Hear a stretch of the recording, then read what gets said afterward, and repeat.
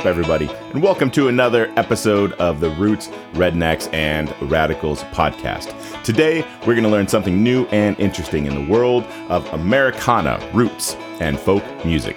But before we get to that, I just want to say a quick reminder to like, follow, and subscribe wherever you're listening to this. And if you're on social media, give me a follow if you haven't already. I'm on Instagram, TikTok, and Facebook. Just search up the name of the show and you'll find me there. All right, let's get to today's episode. Today, I'm bringing you another best of episode. I am taking a little break over the summer, doing some traveling, seeing some friends, going to Japan, hanging out with my son, and just enjoying life a little bit. So I wanted to bring you some episodes from the past of the show where I had great conversations with super interesting artists. And today is no exception. I talked to Charley Crockett a couple years ago.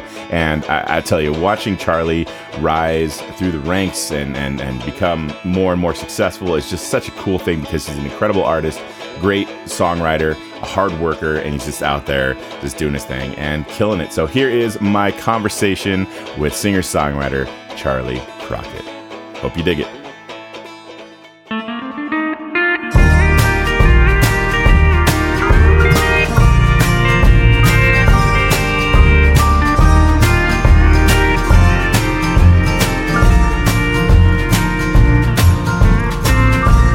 Crowd pleasers have arrived. This is Will Hauk with KNBC, and I'm talking with singer-songwriter Charley Crockett. Thanks for joining me today. Oh, pleasure belongs to me, Brother Will. Thank you for having me. All right.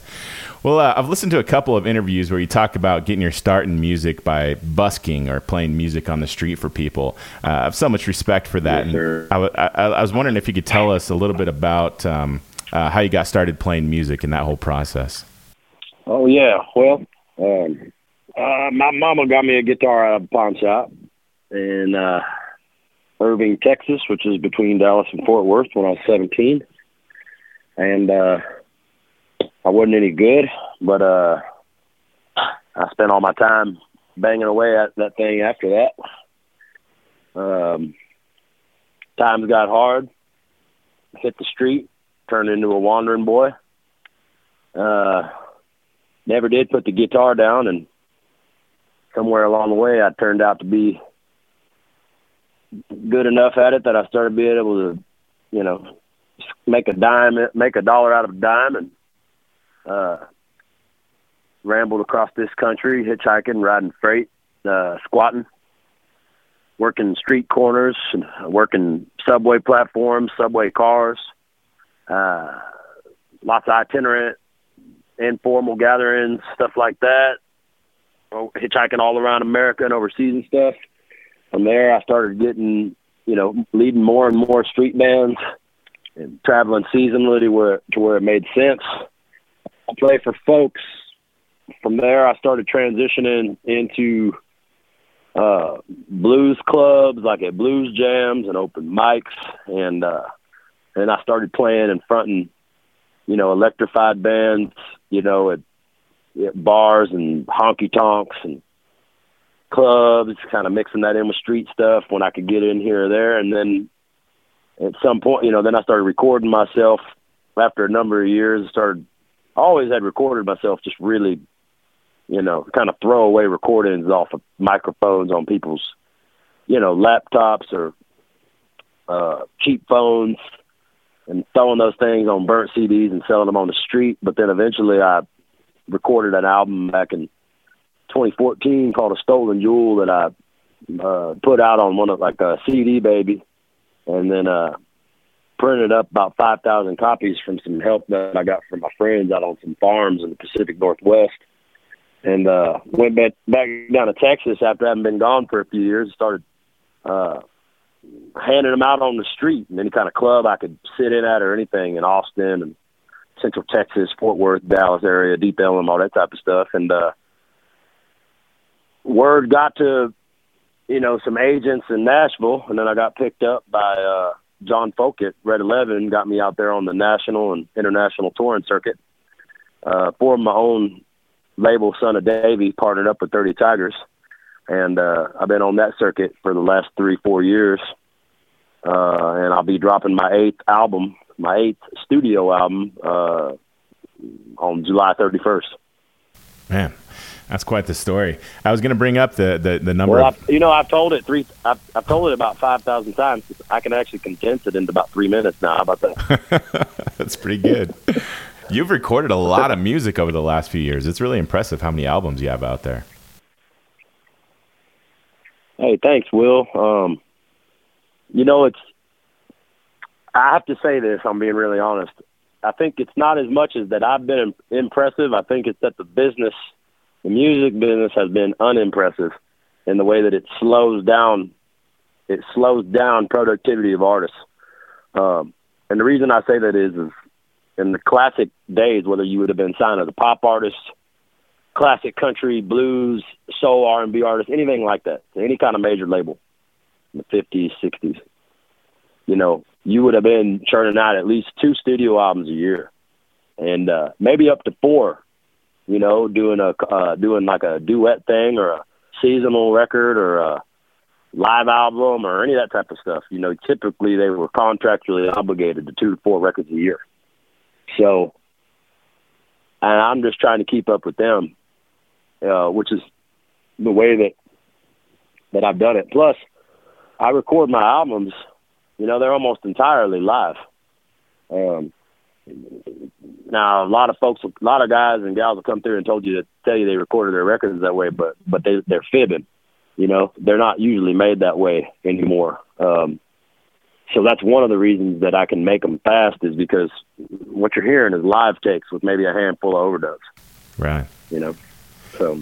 Yeah, and they have that sound to them too, and in a good way, I think. I like when there's bleed on mics, and you get that. It feels like you're hearing a band play. That's a good sound. Oh yeah, man. Most of these artists nowadays, if they walked into the studios I'm recording at, the first thing they do is go, "Where's all the gear?" Really. But with the folks that I've done records with, and I've produced or co-produced pretty much everything I've done. Up to this last record where I've been working with Mark Neal, I never trusted anybody with my sound like I do Mark, but we speak the same language. And he's a producer, a musician producer, and I'm a touring artist about half the age, but we've come about the business and endured the business in the same way. And so we see country music, we see American music, we meet in the place that's the new record, Welcome to Hard Times, and it's all about the performance. It's all about the magic created in the performance of playing a song, and the tricks really just lie in having the self-educated understanding of country music, of blues, of rhythm and blues, and combining that together to make the type of record that, in my opinion, is stands on its own. I think I make several records so far that stand on their own in this era, but this particular one that I'm about to drop, I think stands on its own, and I think it says a lot about my journey, which is stranger than fiction, honestly. And I think Mark Neal, his journey's similar. And so we've defied the odds and got together. 2 people hard to find each other in the static of this business because, everybody's claiming to be somebody without evidence these days. And the real folks have a hard time finding each other because there's so much static. Yeah, absolutely. Well, hey, man, I saw you on Willie's Picnic on live stream this last weekend, and I was interested in how that production worked. Were you all in the same location on different stages? How did that whole thing go down? Yeah, so the live performances where you see the bands playing together and it's like a live 30, 40-minute show or whatever, I think we're all on Willie's farm out in Spicewood, and he has luck. And then the town that he's got built there, kind of the Wild West kind of movie set style town he's got, is called Luck. It's the town of Luck, which you can actually look up on the map. On Google, it'll bring you right to it. which is pretty cool. We were all there filming. They had like 3 or 4 locations around the farm that they was recording, and then they spaced everybody out throughout the day, so there was no overlap because of the COVID and whatever. And of course, there's no live audience. And then the artists that you saw that were like collaborating, you know, the big art, you know, Willie and Sheryl Crow and Ziggy Marley and all those people. I think all of that stuff was pre-recorded, and they were sending the stuff in from their remote locations. And there was like a house band that was like putting all of the remote performances together. You know, some of them were just entirely separate and mailed in, and then some of them, I think, they were combined with the studio band that was on the property. You know, and then they worked all that stuff out, and then they rebroadcast it. You know, similar to like a television show. You know, it's like you weren't actually watching the Johnny Cash show back in 1970 or whatever. It wasn't actually live. You know, it's in front of a live studio audience, but it's pre-taped, and then they broadcast it. You know, that's essentially what they was doing. You know, so we played in the saloon stage, and ours was actually live. So those performances on the farm were actually live streamed. They were in real time. So those were actually live broadcasts, not live to tape, actually live. So that was pretty cool. You know, it was like, it's weird to perform without an audience, you know, but when it's live, or, you know, it's going to television or something like television, it creates an electricity about the performance that is, you know, unique in itself, you know, when you know it's broadcast. It felt a lot like playing for television, you know. Mm-hmm. Yeah. I was thinking about that when I was watching the different bands perform. That that must be a hard bridge to gap when there's no audience, you know, and you don't hear the applause afterwards. I feel weird as a person watching, because there's no clapping, you know, and it doesn't feel right, you know, when the whole thing's going down. So. But it works. Yeah, you know, it is weird, but I've done so much of all of that. I've done everything. You know, I've done the street where you're playing and being ignored. I've opened up for strange audiences, and I've held the crowd's attention all night. And I've done the television style live to tape and all the live stream in between. And you know, I can play to the camera. You know, I don't mind doing that. And, you know, I think if you get up to a level of where you are like performing on networks, doing late night television programs and all of that type of stuff, you've got to be at a place where you can perform at a top level under uncomfortable circumstances where there's only a crew. And let me tell you, a lot of times these audio visual crews can be you know, it's like playing to people in, I don't know, I'd probably rather play to people in coffins sometimes, you know. they're just so disinterested. But that's because they're focused on their job, which isn't about applauding for you, you know, it's about making sure that everything is working so that you know, sound good. Right. So yeah. I hear you. Well, you got some new music out, a couple of songs that have been released, and the first one I wanted to chat about is Run Horse Run. It has a kind of a Ghost Riders in the Sky vibe to it, very Western, mystical kind of thing, and I was wondering if you could talk about that song a little bit. You ain't got time to tell me how you feel. By this time tomorrow I'll be out in Bakersfield. Just like that horse steady running down the track, you know I won't be coming back. You know, we really put the psychedelic spaghetti western thing, really put that on there. And I you know, it's an interesting song because I got a lot of folks that I think have really liked it because I think it's a unique sound. And then I see country folks that, you know, are maybe offended by it in a way that maybe bothers them the way that maybe like Old Town Road did or something. I don't know. You know, there's always people that, you know, when you're doing something different, have an issue with it. So I have some people that say, oh, the instrumentation's amazing, but I hate your voice. And then I have other people say, oh, your voice is immaculate, but I can't stand the song, or whatever. And I think anytime you're doing something that's really different, or really my goal here was, to really show the high art of 60s country music, which has a near and dear place in my soul. That's when I think it was truly great. Not the outlaw era. The outlaw era was when they figured out how to commercialize it and more homogenize it towards the mainstream, which unfortunately set it on its course to where it is today. Now, the 60s didn't do that. The 60s, it was a high art form. You know what I mean? It wasn't, look, I love Willie Nelson, but Whiskey River, Take My Mind, that's not what I respect him for. I respect him for all of the amazing songs that he wrote in the 60s, 70s too. I'm just saying, Johnny Paycheck singing Take This Job and Shove It, that don't mean nothing to me. What means something to me is what he did as a honky-tonk singer in the 60s under the pseudonym Donnie Young. And when he was playing bass in George Jones' band, that's when he was great. And you don't have John Paycheck or Willie Nelson in the 70s without the starving artists at the top of their game that they was in the 50s and 60s.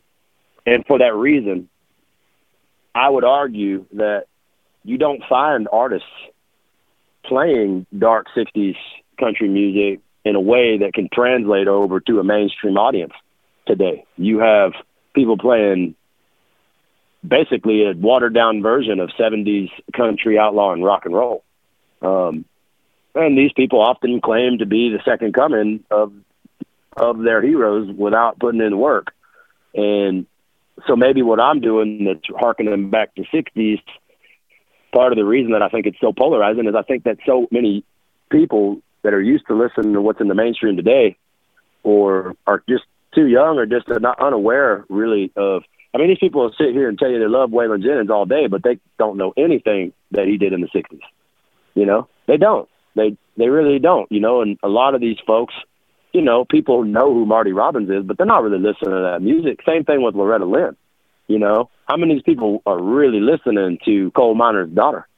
It's just, I think when you do something like what I'm doing, which is bringing that sound from that classic era back to today and translating it through my modern experience, it's going to be jarring to folks. And so Run Horse Run, I'm glad that you asked about that song because I think that that's maybe the best example of the way that I am doing that. I think that some people are bothered by what may sound like R&B and hip hop sensibilities and like the way that I can sing over it, but at the same time, it also sounds like something you'd hear out of an Ennio Morricone spaghetti Western mixed with, a Roger Miller in the early 60s or like I said, Marty Robbins gunfighter ballads, So, and the whole record's like that. The whole record's full of me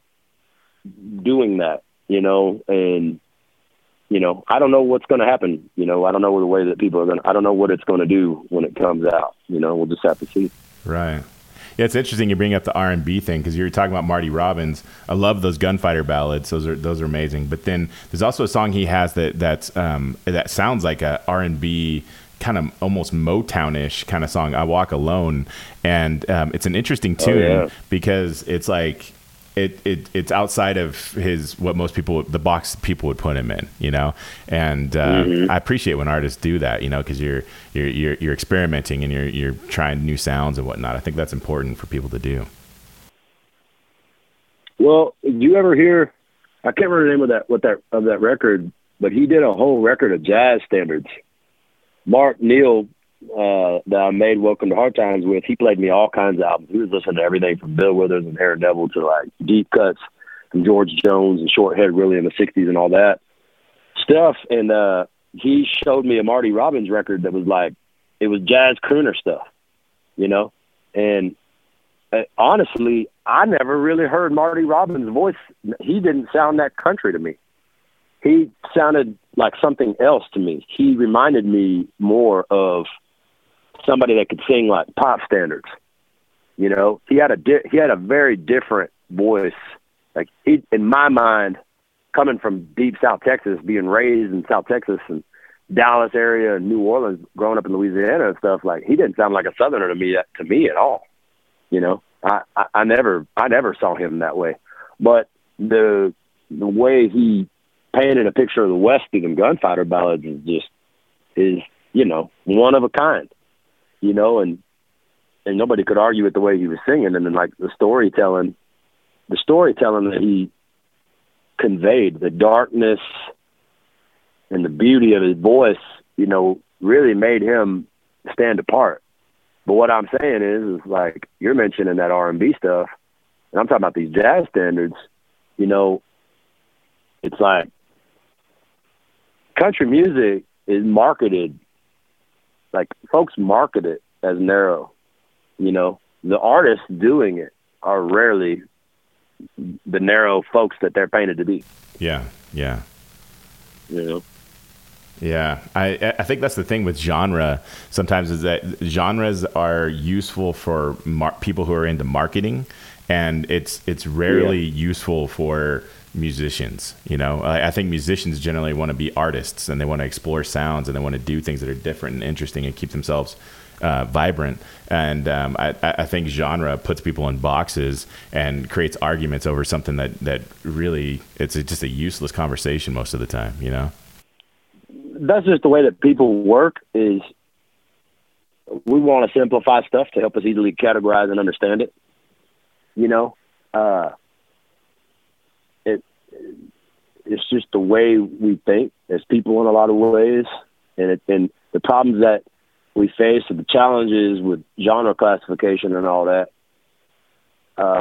It's not much different than it was before. You know, with like hillbilly records versus what they called race records.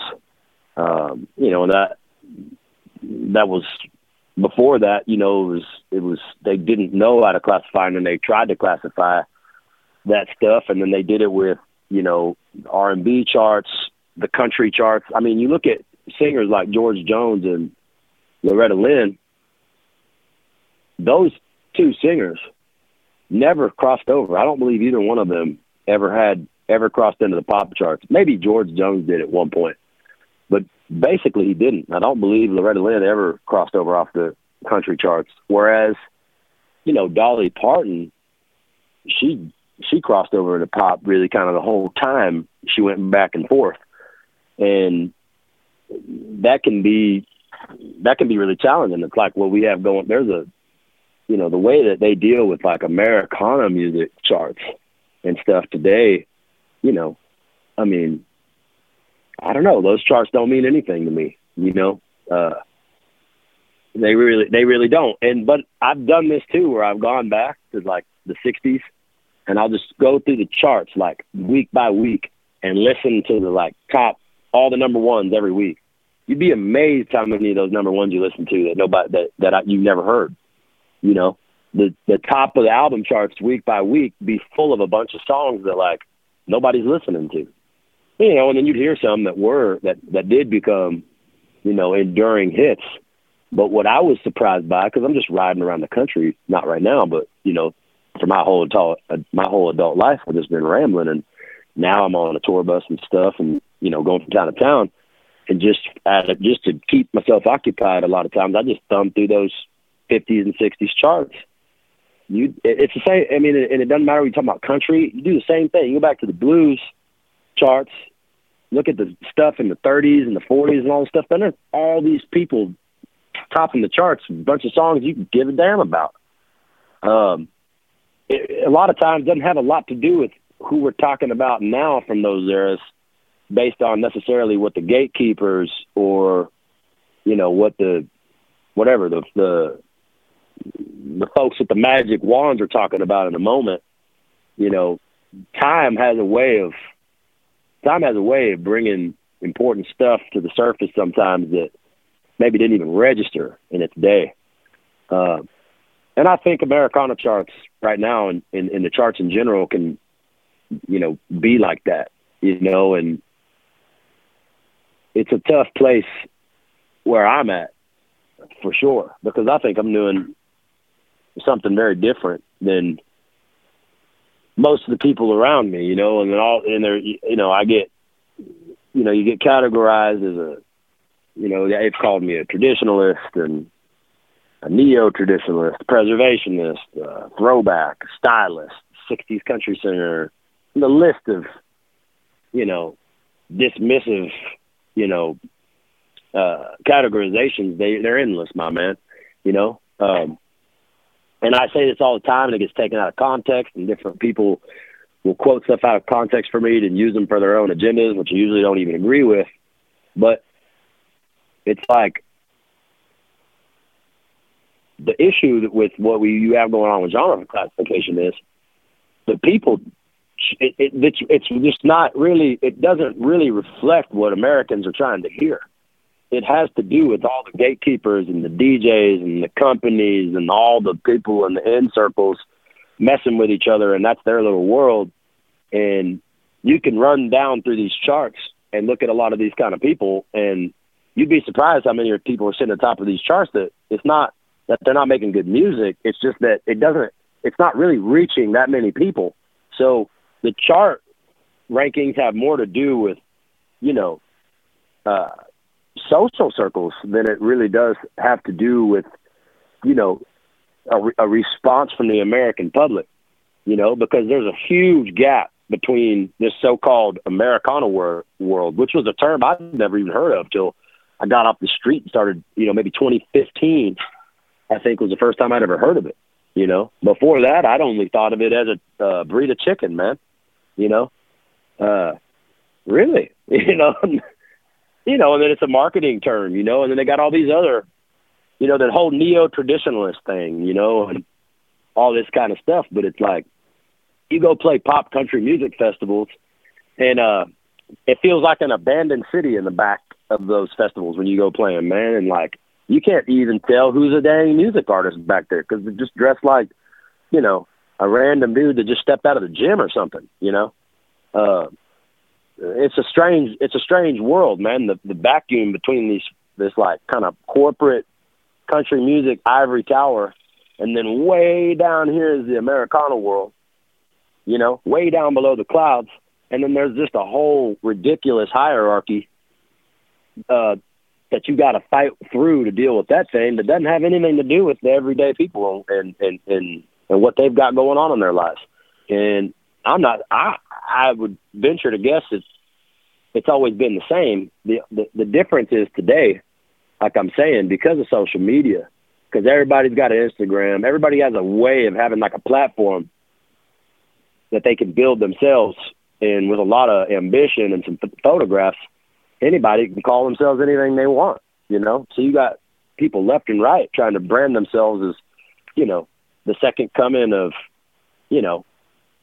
whatever, the greatest producer of, it's the, somebody call themselves the next Owen Bradley or the next Don Law, and they don't have a record or an artist that's ever even sold a 20th amount of records of, a Don Law record that was in the middle of his, success in his career. But, you hire a journalist, you hire a publicist, maybe there's no difference depending on who you're dealing with. And you tell them that who you are. You tell them that you are the second coming of whoever your hero is. You don't need any evidence. You just need money and a look, And people can do that. I'm not saying people shouldn't do that. Anybody who wants to get out there and try their hand, man, it's America. And, it's a free enough country that if you want to gamble, even if you're at a disadvantage, you can do that. As soon as you can't gamble anymore, well, then you really have a problem. But what I'm saying is that there's more people doing that and creating static and getting in the way of talent than you've ever seen before. And I'm not saying let's go back to the old days. I'm just saying, like, you had to be really, really, really good to get through those doors, 50 years ago. Nowadays you can, all you got to do is be ambitious, unfortunately, is how I feel. Well, another song that's out right now is called "Welcome to Hard Times." Love that song, and the lyrics in it, especially in the second verse, really stood out to me. Where you say, "Look into my eyes, I wonder would you notice? Would you even care if my life just wasn't there?" And it's just a heavy line, and very. Just something that people can resonate with. And I was wondering if you could talk about that song a little bit, because that one stood out. I wonder if you'll notice, would you even care if I told you my life just isn't fair? Welcome to... Well, do you know where I envisioned that I was standing when I wrote that lyric? Outside of the casinos in Reno. There's a type of down and out emotion to that casino world that it's in Vegas, it's in Gulfport, Mississippi, and I know about all those places, but there's a striking type of kind of down and out casino thing that you see out there in the West, in some of the smaller cities, or even like a bigger gambling town like Reno, that I feel like I mostly exist in terms of as being a song and dance man or an entertainer of sorts. I spent most of my adult life around that, and that's me. Well, that's probably why it stood out to me so much. I used to just sit in bingo halls in New Orleans and play the cards for my uncle, and I used to sit in the casinos, like play the slots, and I'd play the Keno machines, and I'd be there in the middle of the night and stuff. I never disliked it. I liked all the activity. As sad as it can be, I've also played a ton of casinos on the reservations. That can be a sad place, but I like the activity. I like all the sounds going off, and there is an energy that says America to me that, it might not be the good life, but it's my life. Absolutely. Yeah, no, that you're totally right about that. That vibe, that look in the eyes, when that down and out look. It's a pretty unique thing to the casino life. Mm-hmm. It's a weird deal. I do love it, man. Actually, I wrote some of the words coming from the ideas. A lot of it's casino related. To understand it, America, all you have to do is understand a casino. Like, it's so obvious. It's so obvious. The man in the White House ran casinos. It's a casino country. So there's only two ways of dealing with the casino. Both of them require you being in the casino. It's like, you either realize you're in the casino and that it's house rules, or you don't, but you're still playing. That's just how it works. If it didn't, you wouldn't be born with a number and a name. Huh. I hadn't thought about it like that. House rules. You either know you're playing by them, but either way, you're playing by the house rules. That's for sure. Well, I'm glad we talked so much about Nevada, and because you have such a Western sound, and in that new Field Recordings album, you do a song called Diamond Joe, which is an old cowboy tune, and I'm just interested in how you got to that one. Diamond Joe, I learned it. That's an old cowboy song. I learned it from a Ramblin' Jack version of it, and it struck me as maybe one of the clearest examples of class struggle, simplified down to cattle baron and a cowpoke. I don't know how much. I don't think it's changed much.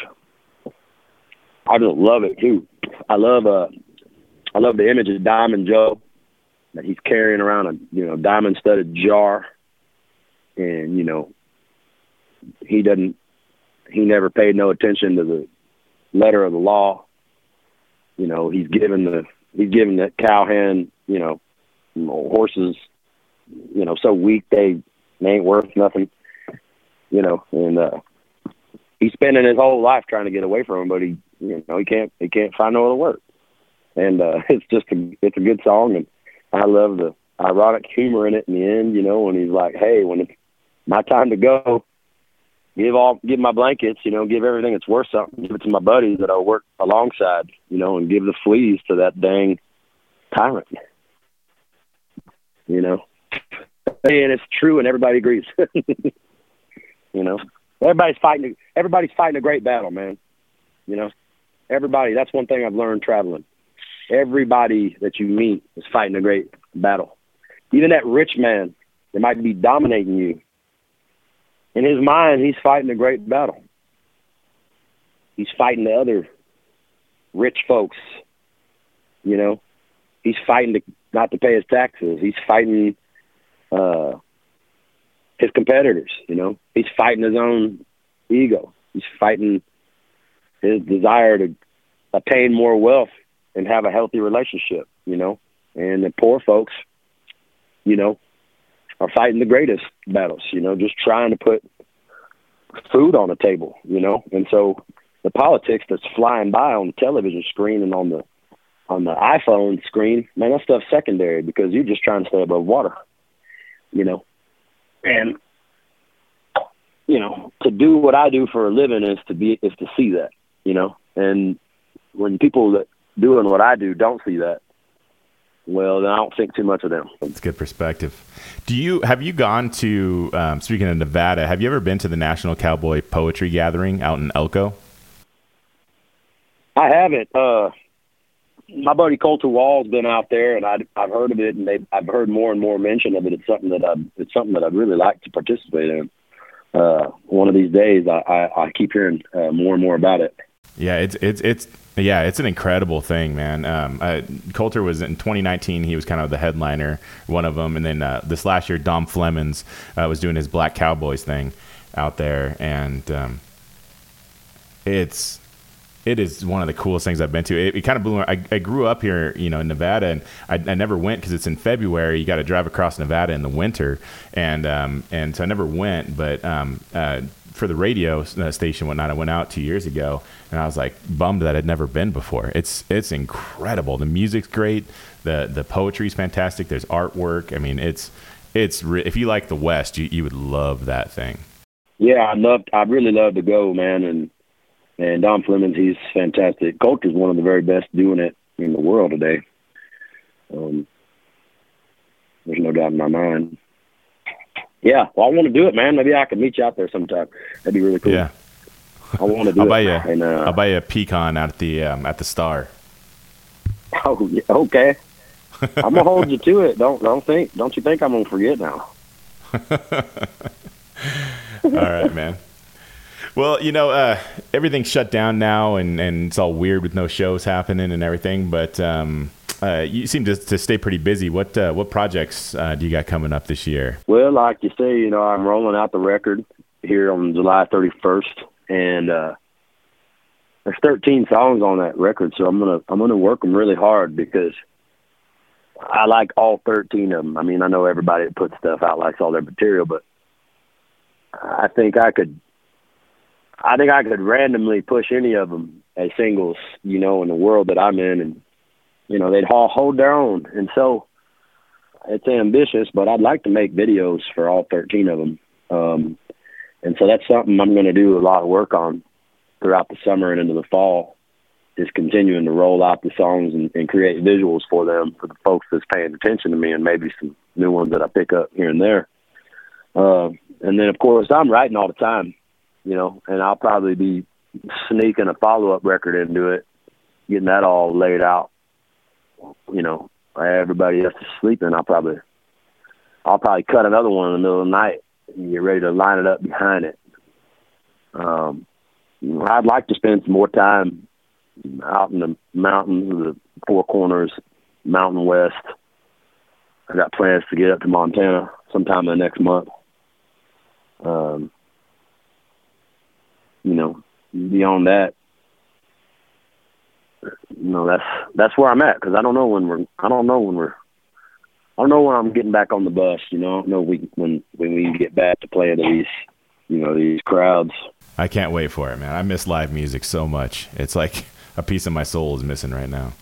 And I think we all feel like that. I did a thing for a local Austin paper that I was doing this morning, and it was asking me about, the town of Austin, we're the live music capital of the world, and what that has done to our identity to not have live music. And I just thought about my own experience.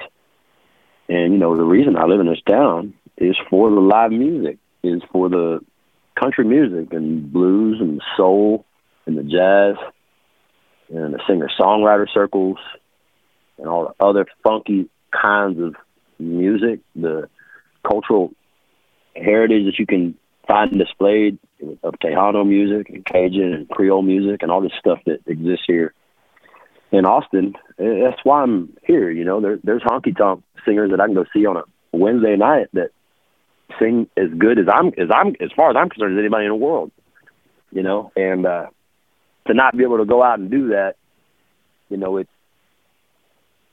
it is trying, to say the least, man. It is. Talk about testing your mental spirit and your threshold for paranoia and just being restlessness. I know the way I'm feeling is how this country's feeling. I know it's how single mamas that count on tips are feeling. It's how men working out in oil fields and on ranches are feeling, because everything's slowed down. Everything's slowed down and everybody's feeling it. And so at the same time, it's kind of like during the Depression, the economy dropped down, which is something that we're dealing with here, and we're really dealing with something like that. But the need, I think I saw something strange where it was like streaming of like music streaming went down initially. But then, the amount that people are, I can't remember exactly how this is. It's like there's a contraction in the music sales, but the overall amount of time that individuals are spending listening to music is way higher than it was. So that would tell you that people flee to the solace of music in hard times, to art. That ain't nothing new, man. That's a phenomenon of the oldest time. Cool, man. Well, that's all the questions I had for you. I enjoyed it, man. Yeah, that was a great conversation. I appreciate you spending so much time telling me all those stories. Oh, I don't mind. It's not like let's see, it's 6:50 here in Central Time. Usually I'd be, about 2 hours out from getting on stage, but right now I'm like 2 hours from going to bed. So I don't got nothing to do. My lady wants to run around town. There ain't nobody in it, but we're gonna run around it either way. And I don't like getting out of my truck till after 7 anyway, because it's so dang hot. I ain't got no AC. Well, I do, but it only works when you're doing 35 miles an hour. You hear me? So, roll down that window. I guess it's about cool enough for us to get out, take my lady around town. And Will, I appreciate the conversation. I plan on seeing you in Elko if we don't talk before that. Absolutely. Or we'll hang out at a casino. We can do that again. We can sit and watch the horse races on the screen or something. Yeah, that'd be great. Yeah, and if you ever come through Carson, let me know. I'd love to buy you a beer, man. Yeah, I probably will, actually. I'll be out there sometime this summer. I know I will be. I'll pass through. Cool, man. All right, well, have a good evening. You too, my brother. No. Well, you will be before you go. We got lots of gambling. Oh, and we're telling lies. You're certainly welcome to hard times. Yes. Hope you're feeling welcome to hard times. Hey everybody, thanks for listening. Just a quick reminder to follow me on social media, Instagram, Facebook, and TikTok. Like and subscribe to the show wherever you're listening to this. Leave a rating and tell a friend. Also, big thanks to Charlie Marks for providing the music for the show. Until next time, everybody, have a good one.